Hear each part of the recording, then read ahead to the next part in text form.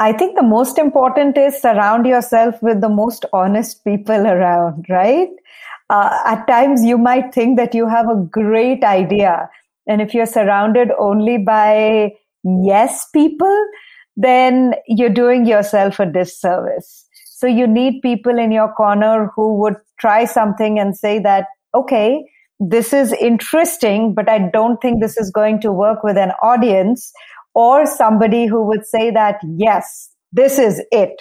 This is a crazy idea. We love it and let's try it. So I think that's the most important thing is your team.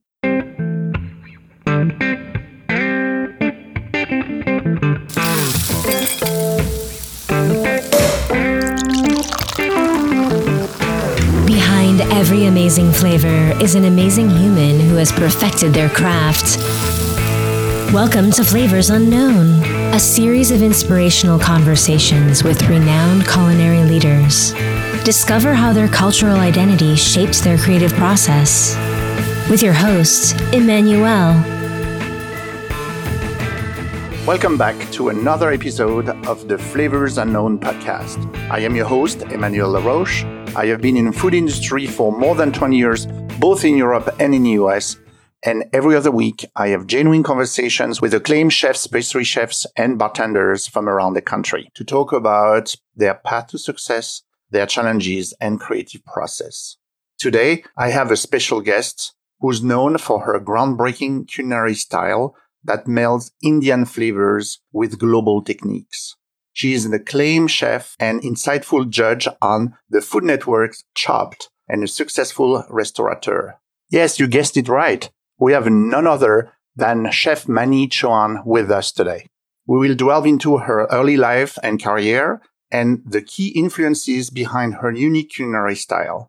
We'll explore how she modernizes traditional Indian dishes and her perspective on the industry. She'll share stories from her television career, her journey as a woman in a male-dominating industry, and her take on some of the biggest misconceptions about Indian cuisine. She will also give insights into the pandemic's impact on the restaurant industry, her thoughts on social media's role in the culinary world, and her advice for inspiring chefs.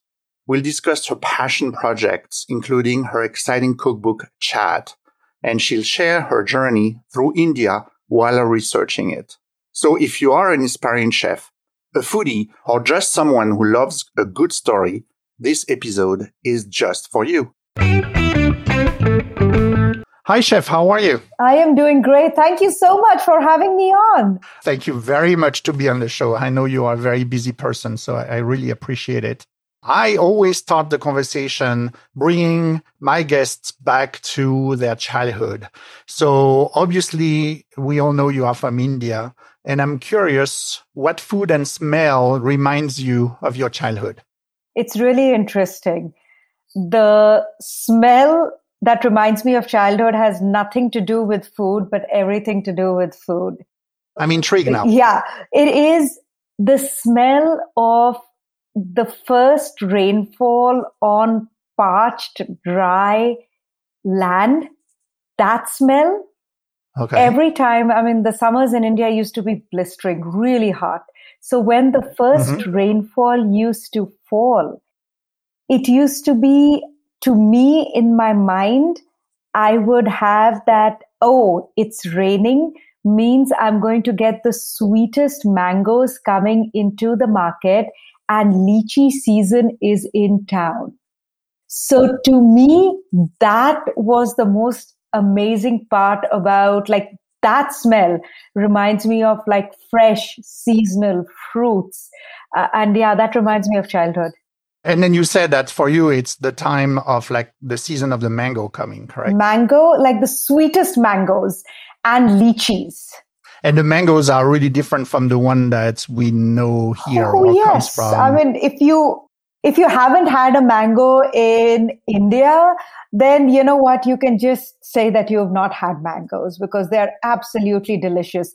Mangoes are called the king of fruits in India for good reason. No, I haven't been to India, and that's on my, on my list, on my bucket list, and I want to go there during the, Holi. Yes. That's really what I would like to experience. It's such a wonderful festival. And not only in terms of colors, but in terms of food, because all festivals in India are marked with traditional food items that you get, and mostly Indian sweets. So my mouth is watering just thinking about it.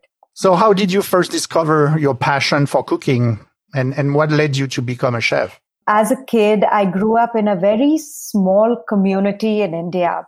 Now, in India, each and every region has a very distinct cuisine of its own, right? Like Northern India or Punjabi cuisine is completely different from Eastern India or Bengali cuisine or Southern India. So the cuisines are very different. My dad was an engineer. We lived in a community where there were people from all over India. So I grew up in a predominantly Punjabi household. That's the food that my mom made. But my neighbors were from Southern India. There were other neighbors who were from Eastern or Western. So I literally would finish dinner at home, go over to my neighbors' houses, tell them that my parents hadn't fed me, and can I eat with you guys? And I literally would start that journey in the kitchen, just see the aunties cook, the spices they used. And the amazing part was that my neighbors from Southern India, they didn't, auntie did not speak Hindi very well or English.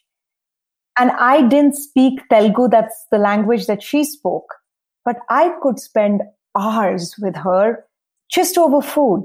And to me, I think that was such a powerful connection when I realized that you can connect over food, right? You don't need to have a spoken language. You just need to have the love language of food. And I think that's why I decided that this is the industry I wanted to be in, because connection with people was very important to me. How were you at that time? 5, 6, 7. Oh, wow. Younger? Who knows? And so now, how would you describe your culinary and cooking style? I think my culinary and cooking style is ever evolving, right? Because as a human being, as you grow, you learn things. And if you learn from those experiences, you grow as a human being. And that to me is food. So my foundations are very strongly embedded in Indian cooking because that's what I grew up with. But because of the global experience I have, and I actually went to school to do baking and pastry, and that also really helps in my perception of how I look at food or how I present food. So I think that my style would be foundation in Indian cooking and regional Indian cooking. And then I grow from there from whatever I learn.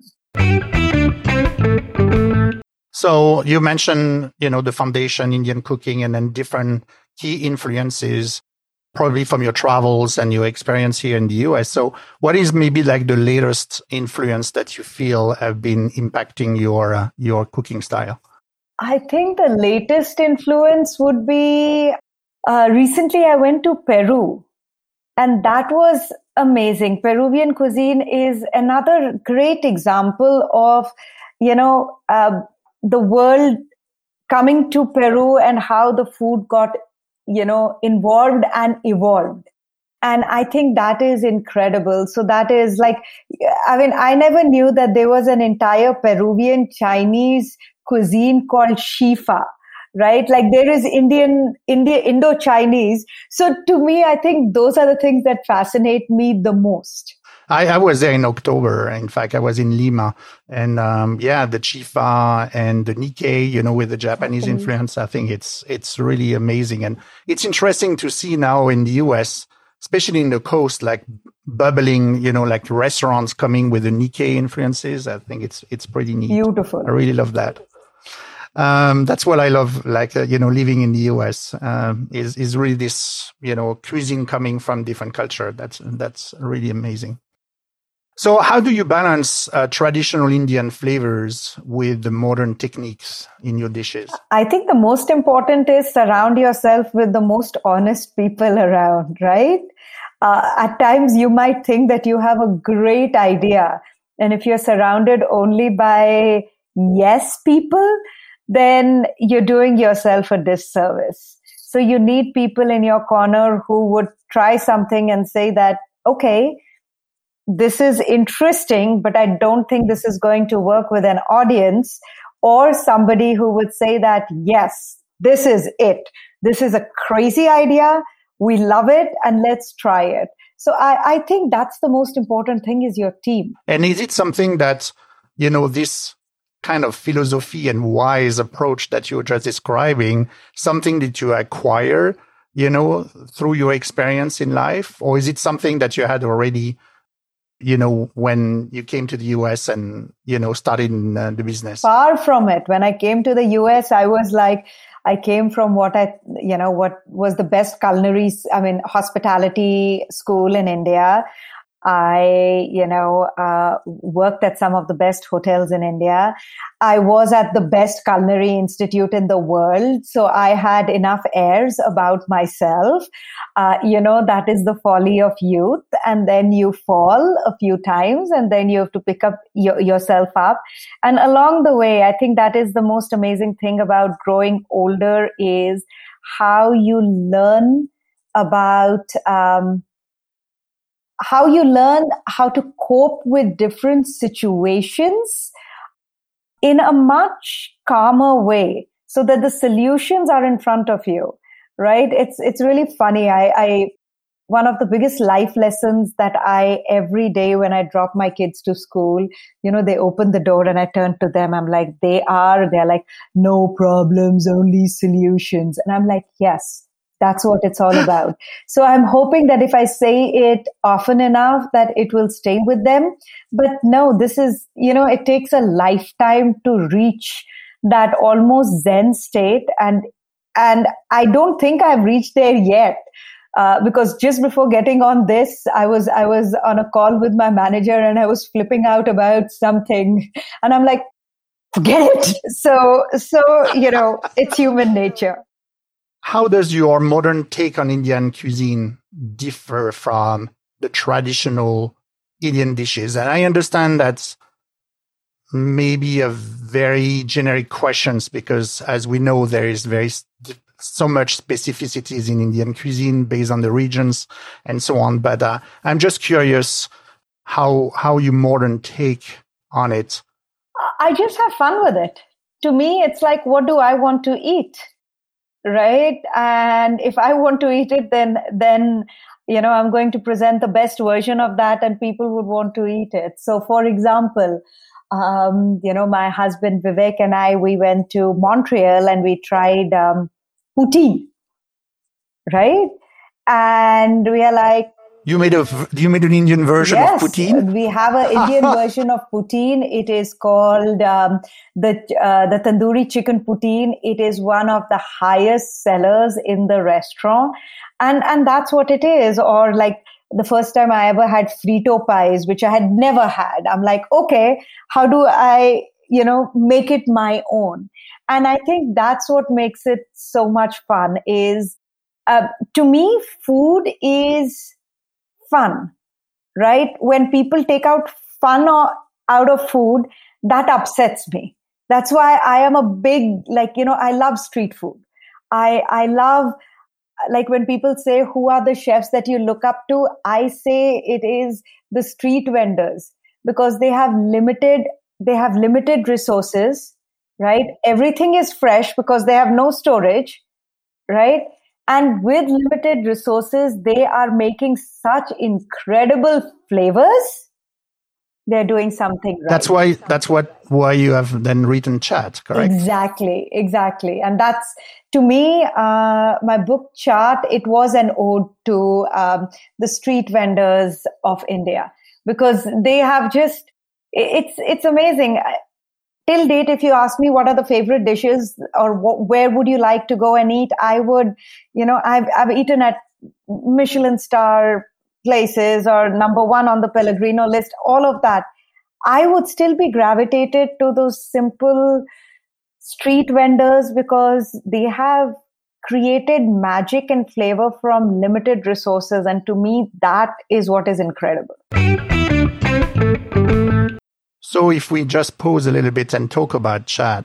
So can you tell us about your journey through India while researching and gathering those recipes for the book? So chaat, translated from Hindi, means to lick, right? So chaats are Indian street foods that you are, after you taste it, you're licking the bowl, the spoon, the hand, whatever comes in contact with the chaat.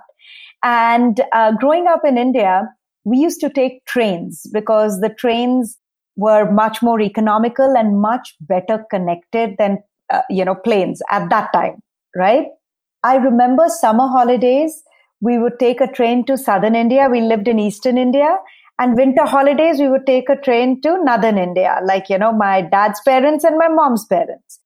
And it was so fun because the trains are unlike the trains here. The windows were open, the doors would be open, no air conditioning. Each and every small station, the train would stop and the local vendors would come to sell their wares. And most of it used to be food. So I got the opportunity to taste the diverse cuisine of India by sitting in a train for 3 days. And then as I started getting older, I would look forward. I'm like, from this station, I'm going to eat this. From this station, I'll eat this. From this station, I'll eat this. So for the book, we went back and tried to recreate a little bit of the journey. A lot of this is from memories, but a lot of this is from recreating, those stops. So we took a train journey and it was really interesting. Like the whole experience was amazing. If there's like specific recipe that you could talk to us about that I could make at home? I think one of the easiest recipes, especially given the season that we are in, there is a pineapple chaat recipe, which is delicious and it's easy. It almost reminds me, when people go to Mexico, there are people who are selling, the pineapple, jicama, cucumber, watermelon, mangoes with some tagine on it. That is pretty much what it is in India. They're selling the same things with chaat masala on it, and it's just amazing. What do you think is the most main misconception that Americans have about Indian cuisine? That it's only curry. And it's very heavy. And I think, the misconception is because the misconception has been created, right? For the longest time, the only way for immigrants to make money was to, the one thing they knew was to make food, right? But they were also immigrants who needed to make money. This wasn't a passion for them. This was what they needed to do to survive and for their family to survive. So the ingredients which were used was subpar. There was too much oil, right? So then Indian cuisine got that perception of $8.95 all-you-can-eat buffet, which is not what, if you go to India, buffets over there are considered lavish, right? And so there was that entire dichotomy of what's going on over here and what's going on back home. But now I think that with the next generation of Indian chefs like me, we are proud of our cuisine. We are proud of our heritage. We are proud of our culture. And that is what we want to show the world. So there are some delicious, Indian food, which is coming on the market right now. That's true that, I remember when I was younger, even in France or, here, curry was everywhere and, tikka masala or tandoori chicken.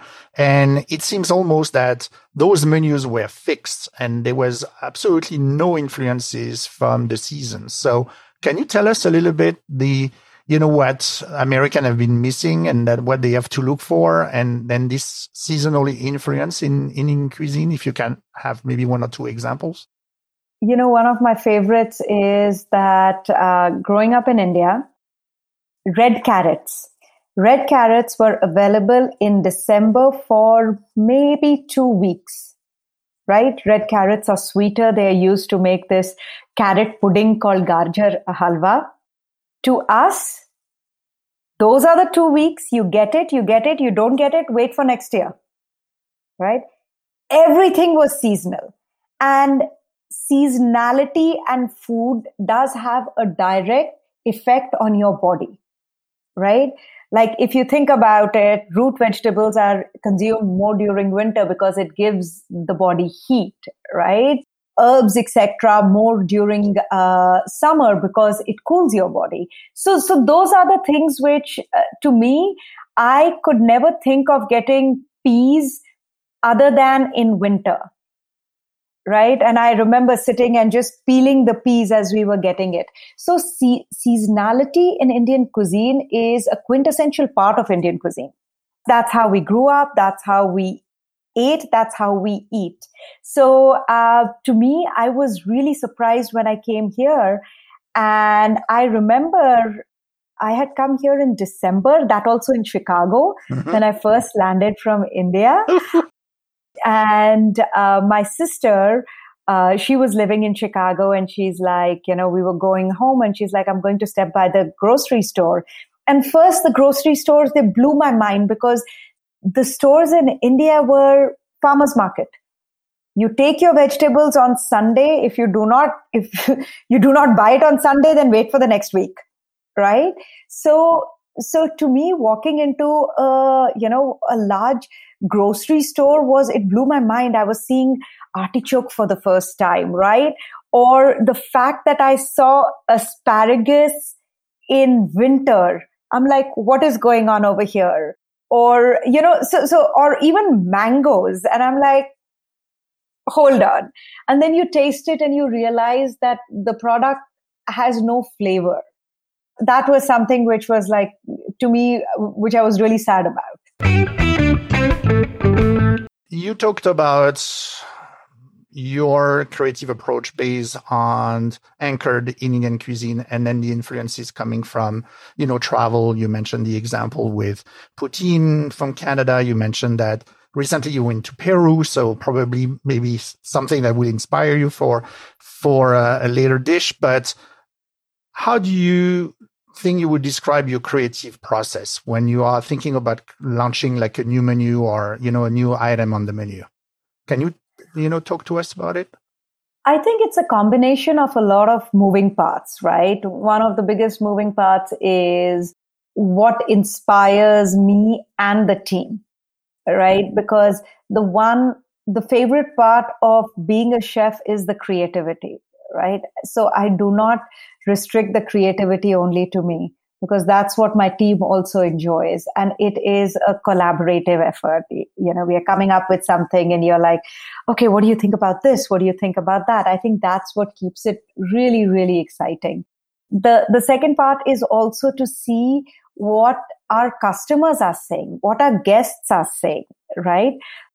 If there is a need for something and we've heard it over and over again, then it is our job to cater to what our guests want. Mm-hmm. So that is the second thing that we take into consideration. The third definitely is how it is placed on the menu. Does it make sense on the menu, right? Like, for example, we did an event where there is this French doctor who wanted a French Indian, entire meal. And that's really not out of the realm of possibility, because Pondicherry in India is, is an area which was French influenced, and that's how the food over there is. So, we'd made this, butter chicken, like ratatouille. So we did all of that and it was a lot of fun. But when we started talking with the entire team about putting it on the menu, it did not make sense on the menu, right? So those are the things that need to be taken into consideration. Food cost, definitely, right? We have to take food costs into consideration, because in the end of the day, we're also running a business. Right? It's not whims and fancies only. So I think it's a combination of all of that, but it is a group effort. It is everybody contributes, everybody tastes, everybody gives a feedback, not only kitchen, in the front, our servers, because our servers are the front line. They are the people who will give us the most honest opinion. So it's just a collaborative effort. This creative process of yours, and of course with collaboration, do you think it's get easier with time and experience? I don't think so. I don't think it gets easier. And I think in a way, I don't want it to get easier. Because if it gets easier, then you become passive. And if you become passive, then you do not give your best, right? So I do not want it to get easier. I want to push myself to the limit every time, and my team, because that's when we create the best, if that makes sense. Yes, absolutely. And, I really love as well, before your example with this specific, French/Indian menu that you had to do for a specific occasion. And the fact that as a team, you decided not to include some of those dishes in your menu in your restaurant because it doesn't fit. So how do Southern food, because obviously you was based in Nashville or anchored in Nashville, how do Southern food and Indian cuisine interact together? There's a lot of commonality in it, believe it or not. Lot of commonality in it, right? From ingredients like black-eyed peas, which I used, like I remember that Mom used to make it on Sundays. It would take forever to make, which over here is such a staple, right? Or even with like collard greens. Collard greens remind me of saag. So like the roots, I think the foundation is the same. The foundation is that these are humble roots, right? It is not a cuisine it's not something which came from palaces. It came from humble homes. And I think that's what makes the commonality between, it's the soul. They call it the soul food. That's what I think, Indian food to me is. It is soul food. So that's how that and the Southern food really goes well together. But there's a lot of commonality in ingredients that I used, in techniques which I use. You just have to be open to receiving that. And then you'll be like, oh, okay. Yeah, that works. Yes. So I think that's what makes it fun. Do you have an example maybe from the menu that you have in Nashville? I think one of the best is like the black-eyed peas and collard greens. Okay. So we have this black-eyed peas and collard green curry, which we serve along with a beet croquette. It's actually, now we are not serving it, but we will later on in the year. But it's got this beet peanut croquettes. Like peanuts are used extensively in Southern cooking also, boiled peanuts, etc. Then there is a boiled peanut chaat that I make, which is, again, I was so fascinated with the boiled peanut concept. So yeah, a couple of those ideas. Okay. And then you launched not too long ago this restaurant, Tansuo, like the contemporary Chinese restaurant in Nashville. So we have 3 restaurants over here. Chauhan is the Indian. Yeah. Tansuo is the Chinese, and then Mockingbird is the Americana. Yeah. So Tansuo is it's really fun. It is contemporary Chinese. A lot of people were reaching out to us. They were saying that, there was a need for a contemporary Chinese restaurant in the Nashville Culinary Tapestry.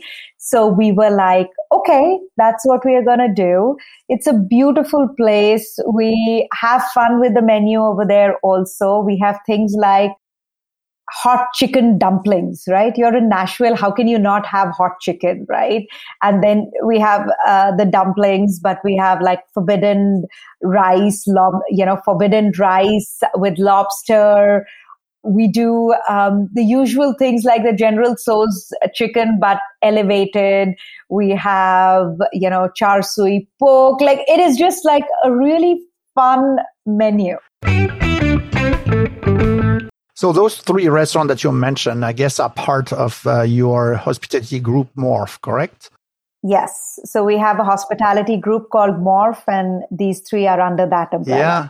So can you talk to us a little bit about the objective and the values, of this hospitality group? My husband, Vivek, and we are not only life partners, but business partners also. Yes, stupid idea, but also the smartest one.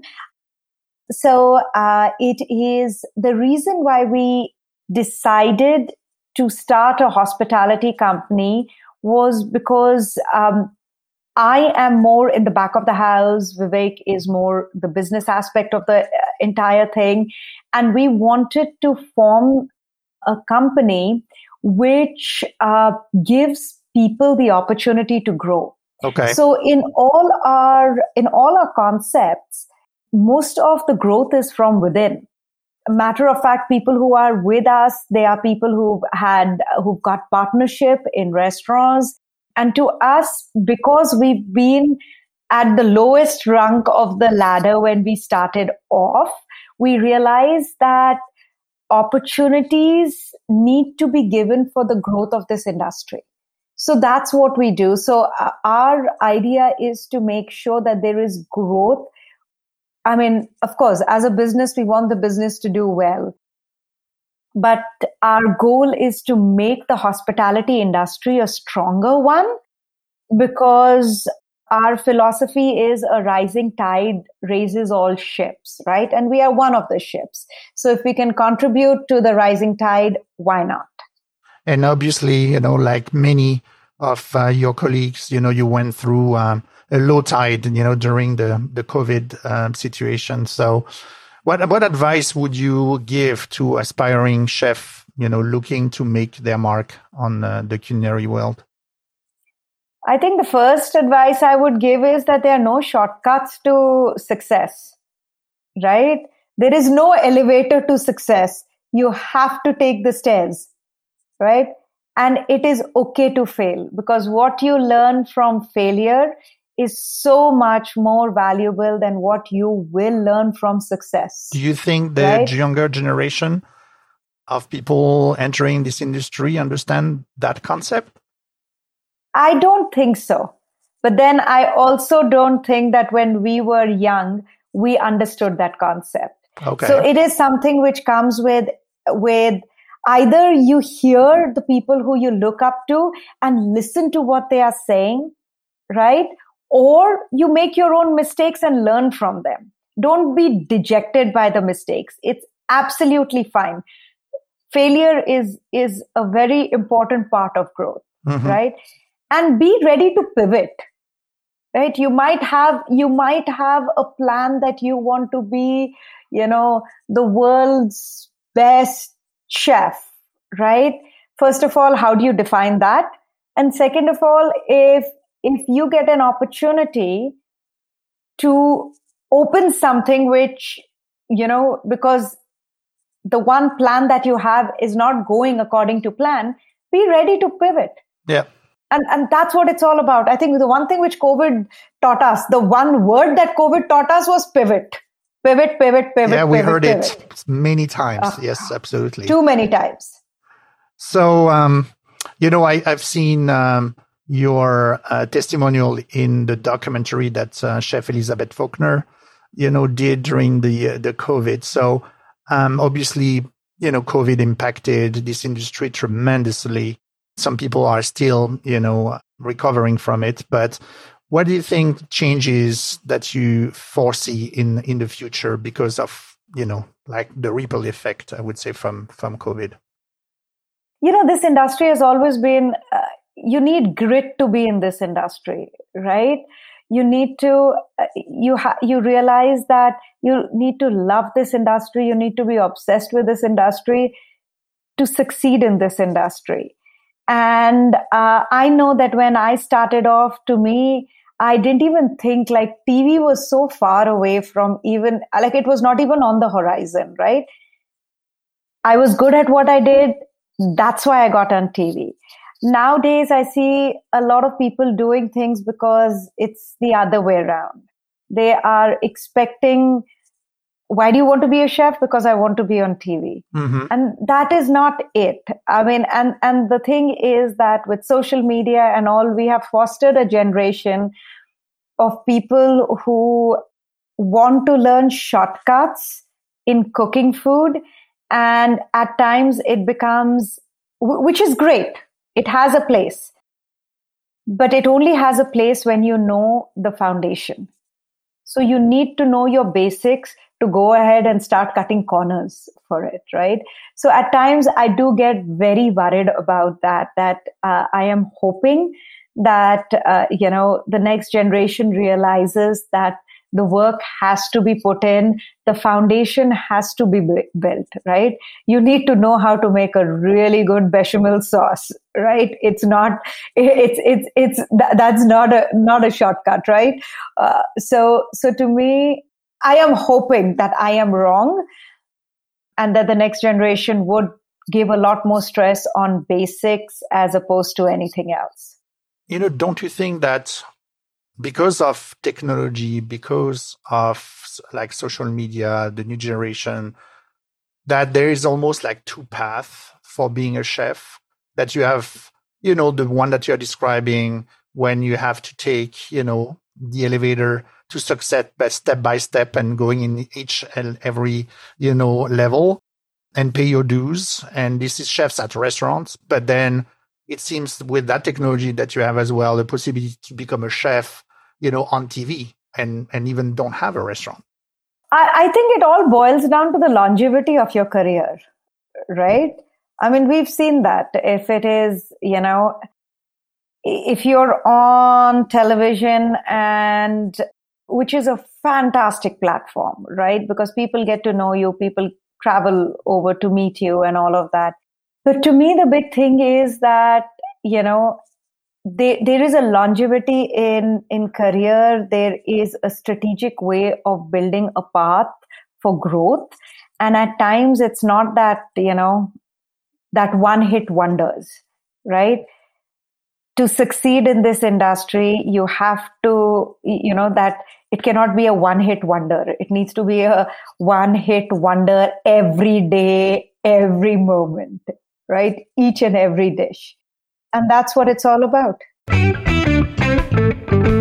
So, talking about television, obviously, you have been on TV and many, many shows. So, could you share a memorable experience from your time as a judge on the show Chopped?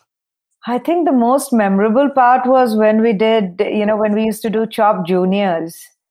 And what I would love is that these young kids who didn't even reach the table, like they had to be an apple box put under them to reach the table for them to work. These 8, 9, 10, 11, 12-year-old kids would stand in front of you and explain a dish with, what we have in front of you is a gastrique with a reduction. And I'm like, what? So it was just so amazing that these kids, they put in the effort to figure what these words meant. Rarely did they use the words out of context, which a lot of older chefs have used it. And to me, the most refreshing part was they hadn't been told the parameters of cooking, right? So it was a blank canvas, and a blank canvas is the best canvas for creativity. So the amount of dishes that they created at times just blew my mind. So that's always been my favorite part about Chopped. And what was it like to compete in the Tournament of Champions? Oh God, things that nightmares are made of. No, I learned that. I read that you are tense and stressed about it, but when we see you, it seems that you're having fun. So I am having fun. I'm having fun. No stress questions doesn't about transpire it. on TV.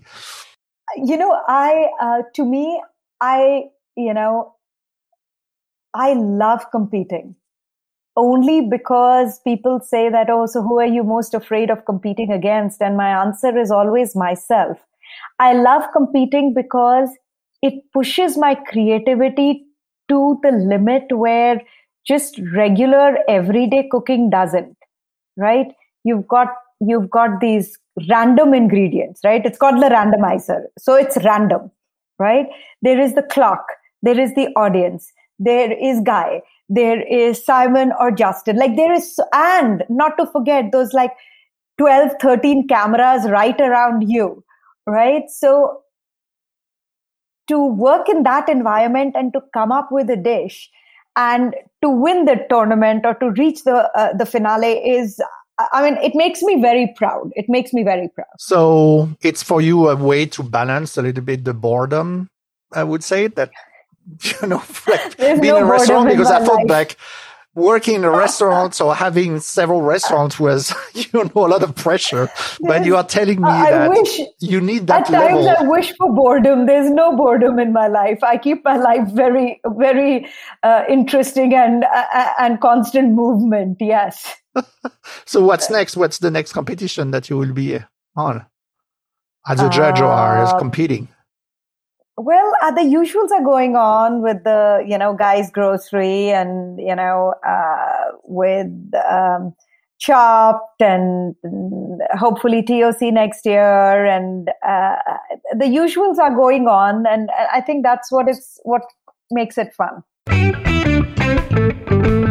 Let's go into the rapid fire questions. So you recently hosted Toast Nashville. So you know quite well this city, and I love this city myself. So you and I are going on a tasting tour in Nashville. So what are like the 5 spots that you will take me to outside of your restaurants, of course? Dang, I said there goes 3 of them. Yes, 3 already out. So I'll definitely take you to Biscuit Love, where we have to have bonuts. Okay, they have these incredible bonuts, which are amazing. It's biscuit and donut. They married and they had bonuts as babies, which are delicious. Loveless Cafe. Loveless Cafe is probably one of the most iconic places which has been around, and I think that is incredible and absolutely delicious. I do think that Rolf and Daughters is like, what they do is just exquisite, and there's so much pride in what they do. City House is iconic, and that is incredible. I do think Deb Paquette, what she's done, she's such she and Margot, they both are such like icons in the Nashville culinary scene. They are pioneers. So I think either of those places. What's your favorite guilty pleasure food? Vanilla ice cream with hot chocolate fudge and a lot of candied pecans on top of it. Wow, this is very specific. Very specific, yes. Very good. Okay.